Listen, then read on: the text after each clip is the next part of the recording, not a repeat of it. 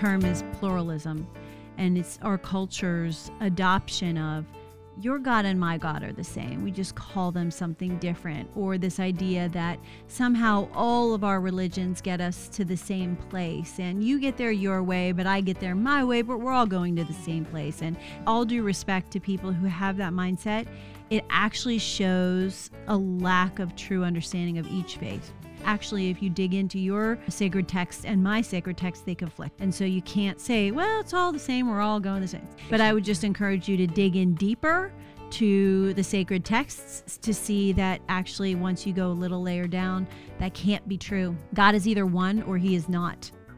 God either had a son or he did not. And so world religions disagree on this. So we can't really say it's all the same. Welcome back to Study with Friends. We've spent several weeks in the Old Testament learning about the covenantal themes of land, descendants, and special relationship, and how they apply to us today. Currently, we're studying these themes through the former prophets. If you've missed any part of the series or would like the homework, head to our website, studywithfriends.org, and search Old Testament. If you're on the go without a radio near, you can stream us on iTunes, Spotify, or Stitcher, and you can now check us out on YouTube. Let's continue our study. I just know that in my humanity, I'm not going to get it all right. I know that. Like, I know Christ came and what he did on the cross is because I can't do it all. Right. But by the word all ringing in my head, it keeps me accountable to continually checking, to scanning my life and saying, is there anything out of place? Again, in Psalm 139, it says, search me and know me and find anything in me that is not pleasing to you. And that's a reiteration of what you're saying. Sometimes I walk through my house and I look for objects or things that are not pleasing to God. In fact, I will tell you that my daughter Gianna said, what about this piece of art? This is a Greek or Roman god. It's Diana. And I was like, she's like, is that affirming something different than the preeminence of God? I was like, okay, Gianna.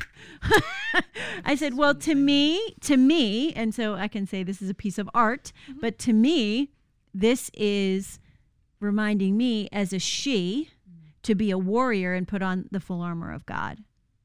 So I examined it and I made sure that all things were right. And so she asked me a fair question. It's a fair question. It also fit in that space really well. So I was like, yeah, it does. Come on, man. It was really more about the art. But I also did choose it because we gather here as women. And it reminds me, that we all are to put on the helmet of salvation, the sword of the Spirit. Like, that's actually a really great image of that, in the shield of faith. And so to me, I repurposed Diana and I made her me. Right. But these are the ways that we should be going through our home. Is there a book on my shelf that's not glorifying to you? Is there an image in my house that's not glorifying to you? And it's less, yes, it should convict us when we're not getting it right, but he's faithful to help us get it right. But more than that, it also helps me just have like that kind of, not checklist, because I hate a checklist. I'm not a legalist either, but kind of a reminder of don't be lazy about it. Don't just do some, right. Do all. Mm-hmm. And so that means go through your house, go through your day as you lay down and pray at night and think, was there any place that I was less than I should have been, God? Show me all. Right. So for me, yes, it's convicting, but in some ways it's also supports me. It's a challenge to give him a whole heart. You want to present yourself as an offering, but yeah. I always think of that like threefold, as in like he tells us in the Shema is the greatest commandment, or it's like it's within the Shema in Deuteronomy 6, and it says like, love the Lord your God with all your heart, soul, mind, and then the Gospels later add strength. But then Jesus also said, he says through Paul in Ephesians, is it Ephesians or I'm like starting to lose my train of thought. Oh my gosh. He says later that I'm literally losing my train of thought. You- Oh my gosh. the I had it in my threefold, brain. serve the. We were talking about the all. I Serve know, the I Lord need your the God with passage. all your mind, soul, and Oh, not Ephesians. I was thinking in Romans 12:2. That one, I have the Study with Friends shirt that has it on it, and people Yes. are always complimenting it, and I'm always telling them to go to the website. Aw. But it says, it's kind of like Jesus says that, or the Deuteronomy says that, but then Romans has the teaching, like, it speaks continually of being transformed. And so it's like those two things. But then I also think of like the all thing of like what's in my house, what's in my brain that might not be. One of my best friends, Jenna, has this saying where she defines idolatry as anything that you put higher than God, but also anything that's equal footing to God. And I was like, oh my God, put the Wow. brakes on. That's And so great. that I like think of that all the time is like XYZ, ABC, is this like higher than God or is this like equal footing? Is it even on equal footing? Yeah, and so I That like is convicting, Bella. I know, That's right? good. I've told Jenna that she should write for Study with Friends. Well, at the very least, you should. Yeah, we're gonna get Jenna a blog. Let's get Jenna a blog. Recruiting. I'll let her know. Let's get Jenna a blog. Yeah, but she says that, and I think of that all the time. And like, or those three different things. It's like he asks us to do everything we possibly can, but he also admits that, like, well, not admits, he knows. He also Acknowledges. knows that like we won't, and so there's this thing of like allow ourselves to be transformed by the Holy Spirit, but then also like there's the gauge of watching yourself, like is it equal or higher? Wow, that's so good. So Well, and really, this is the already not yet of our salvation, that we are saved, but continue to be saved from our own humanity and our own. Even in when you were just talking, it going back to this Deuteronomy and all of these reminders that God consistently gives us, because at one point in Kings, they actually lose the text. So these reminders like, oh, come back and write it all the time. They lose it and they have to confirm it with this one prophet. But he has all of these strengths for us in place. Descendants, land. He gives us all these things. Like you have friends that say to you, I mean, that's amazing that you have friends that say to you. And he says, but don't marry. And this is specifically why. Don't be unequally yoked. Don't marry, letting these kings marry outside of their country, outside of their faith. And because they're going to bring idols in. And then we start to forget. We start to replace. We start to, I can't remember the word you said The earlier. affections. But we start to add where we're at, where we know that there's a Oh, God, syncretism. right? Because they know, they know that there's God. There's not they don't say, no, we don't believe in this one. They just go, well, this one's okay too. And we've added in this one. And, being reminded of all of these things and people in strength in the Lord that are around us. I think that's why he reminds us of these things over and over again, and teaching your descendants, because then they can look to you and then you can look back to them at one point and be reminded of all of his word and everything. So it's just such a comforting story. I'm a huge, I'm very passionate about apologetics. And one of the things that what you're saying reminds me of is the term is pluralism. And it's our culture's adoption of your God and my God are the same. We just call them something different. Or this idea that somehow all of our religions get us to the same place. And you get there your way, but I get there my way, but we're all going to the same place. And that's this same concept played out in our current culture, which, by the way, is none of that is true. Okay, and by the way, it's actually, all due respect to people who have that mindset, it actually shows a lack of true understanding of each faith, because each, especially if you just take the world religions, they actually have conflicting truth claims. So you can't say that I'm doing the same thing you're doing, because actually, if you dig into your sacred text and my sacred text, they conflict. And so you can't say, well, it's all the same, we're all going the same. It's not really how it works. It's sort of a shallow spirituality. Again, no disrespect meant to anybody who says that, but I would just encourage you to dig in deeper to the sacred texts to see that actually once you go a little layer down, that can't be true. God is either one or he is not. God either had a son or he did not. And so world religions disagree on this. So we can't really say it's all the same. Okay, so I'm sorry.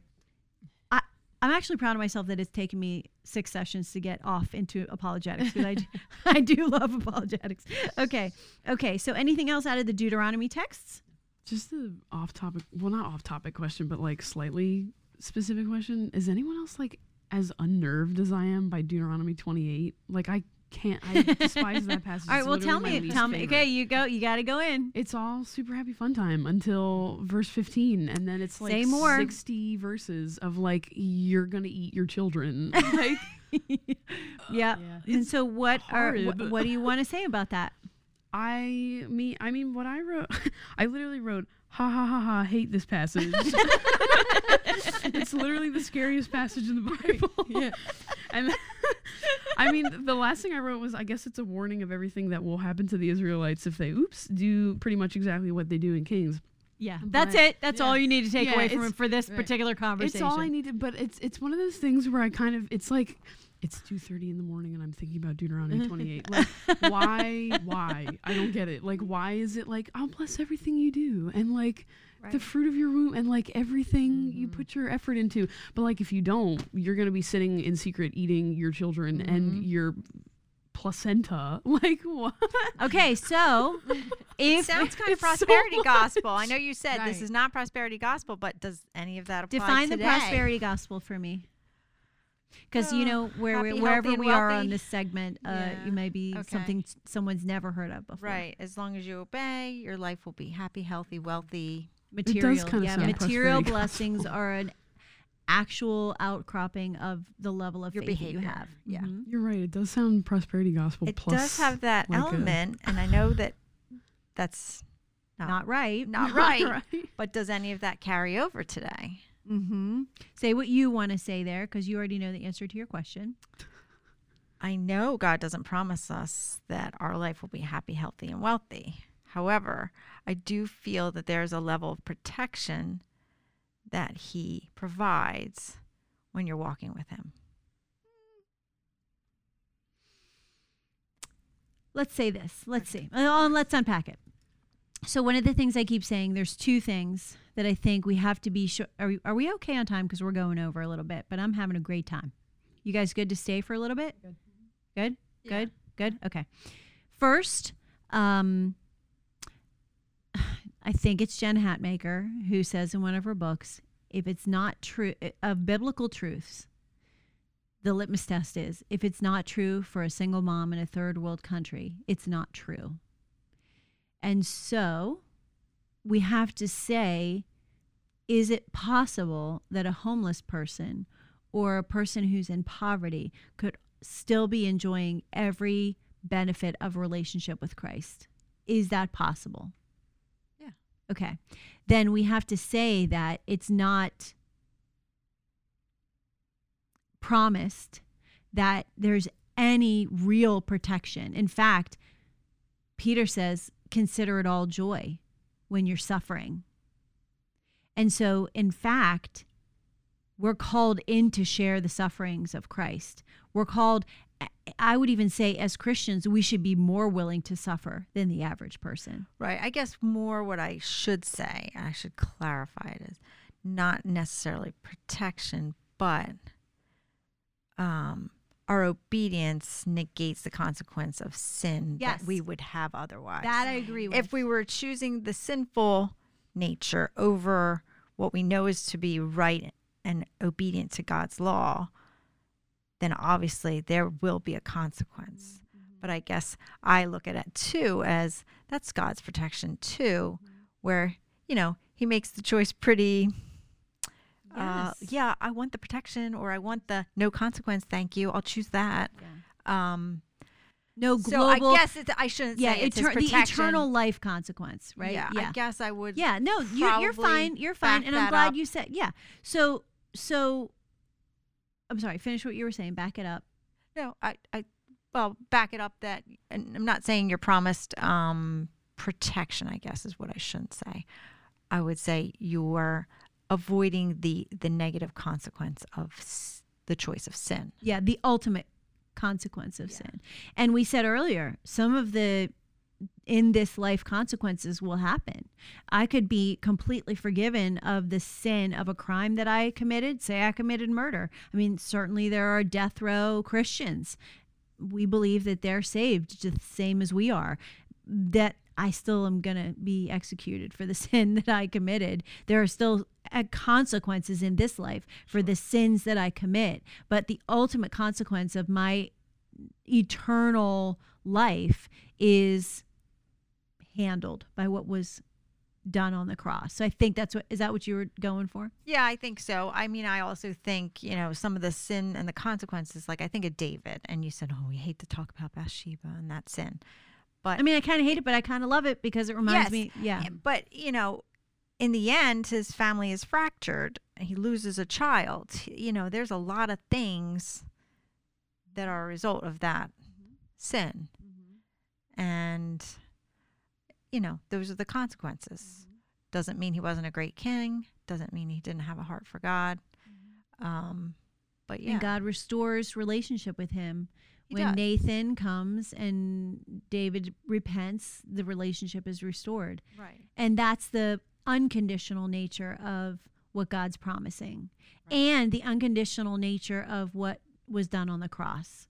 That it's enough. Right. That the sins that you do in your life are forgiven because of what Christ did on the cross. But there still will be in your day-to-day experiences ups and downs based on the choices that you make. One of the things I'm thinking about when you're raising this right now is 1 John, which shows us a real circular, John's a circular guy. So John writes in a circular way, especially in 1 John, about trust and obey, trust and obey, trust and obey. And these things are dependent upon each other. My obedience is an outcropping of my trust, but my trust is an outcropping of my obedience.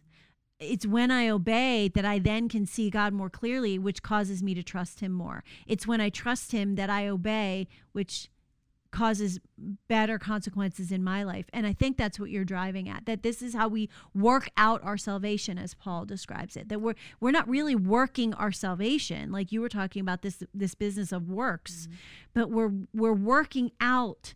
Let's put it this way. Earlier in this series, we talked about the downward spiral of the cycle of Judges, that they had sin, and then oppression, and then deliverance, and then repentance, and then deliverance, and then rest, and then sin again. And it was like this downward spiral, because each time they came back to their sin, it was actually lower and more heinous sin than the last time around. Well, then if we take that as a object lesson and we flip it in 1 John, each time we trust and obey, we should be elevating. It should be an upward spiral, so that we're working out our salvation in a way that brings us closer and closer and closer to God. Right. Does that make sense? It does. Yeah.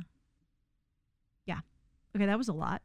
Yeah, but really good. My question was really just more like, is anybody else is thrown off? It's like one of those, I've talked with the same campus fellowship minister that I mentioned earlier. Like he brought it up to a group of us, and like, I was like, I'm really like wrestling with this right now. Like, what in the world?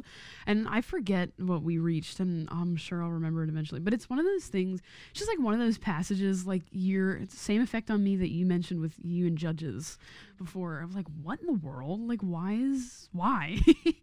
And like, you have a why, I guess, but it's just like one of those things that in the Bible, for every, Matthew 6:34 and every like Psalm 139, there's that like, oh my goodness gracious, what is this passage? Like, it's terrifying. And so I'm just like, nobody ever talks about Deuteronomy 28, but let's talk about it, girl. This is what we're talking about, though. For me. But so listen, I just wanted to know if anyone else thought the same. But I'd like to help you dispel that fear, and you're going to have to go home and pray it through and do the work on your own, because clearly you're really bothered by this. I'm not so much, because to me this reflects the blessing and curse that's all throughout the covenants and all throughout the Old Testament and all throughout the prophecies. Yeah. And it's just a more on the nose description of the blessing and curse.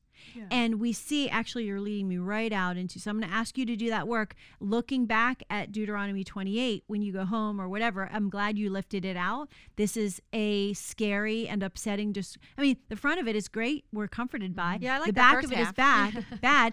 But this is just another way that God lifts out the blessing and curse. Yeah, I see the blessing and the curse. If that's like, I understand the passage, and it's pretty much basically in its entirety. It's a classic Old Testament wordy explanation of one concept, but the concept is rooted in the covenants, is what I'm saying. Yeah, to you. yeah. That the Mosaic covenant deals with blessing and curse, and even the Davidic covenant deals with blessing and curse. Yeah, that's kind of why I mentioned originally that this felt off topic to me, because instead of talking about the covenants, I was asking about the level of unnervedness, just because it's like But I'm asking you, do you feel less unnerved when you see it in the context of what God is doing, big picture? Not necessarily.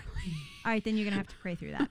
Well, we gotta move on. I come back to it all the time. Or like I come back to it, I solve it, and then like later I come back to it and I solve it. So it's probably just a circle. Yeah. Maybe I'm particularly unnerved by the book of Judges. Like I don't like to read those difficult things. But by understanding it in the big context that God has been on the throne from the beginning of time, none of this passed his notice. He knew it was all going to happen, and it all works towards his ultimate purposes. That's where I find comfort. Okay, so actually you're leading me right into the next passage of the homework, which I want to just read out. I just said the Mosaic and Davidic covenants share elements of blessing and curse, resulting in the conditions under which elements of the promise could be enjoyed. We see that promise executed throughout the book of Kings. When the king honored the covenant, both he and by extension the people he ruled were blessed in the ways that God promised.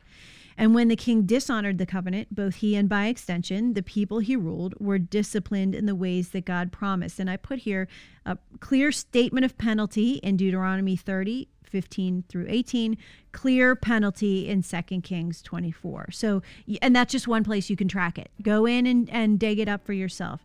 The king was always held accountable for the direction of Israel's affections. And that's why I used the word affections before, because we think about things that pull our affections away. And what worship is, at its core, is directing all of our affections to God. I'm always so thankful for how timeless and timely God's Word is. Thanks again for joining us on this multi-series journey studying God's covenantal promises throughout the Old Testament.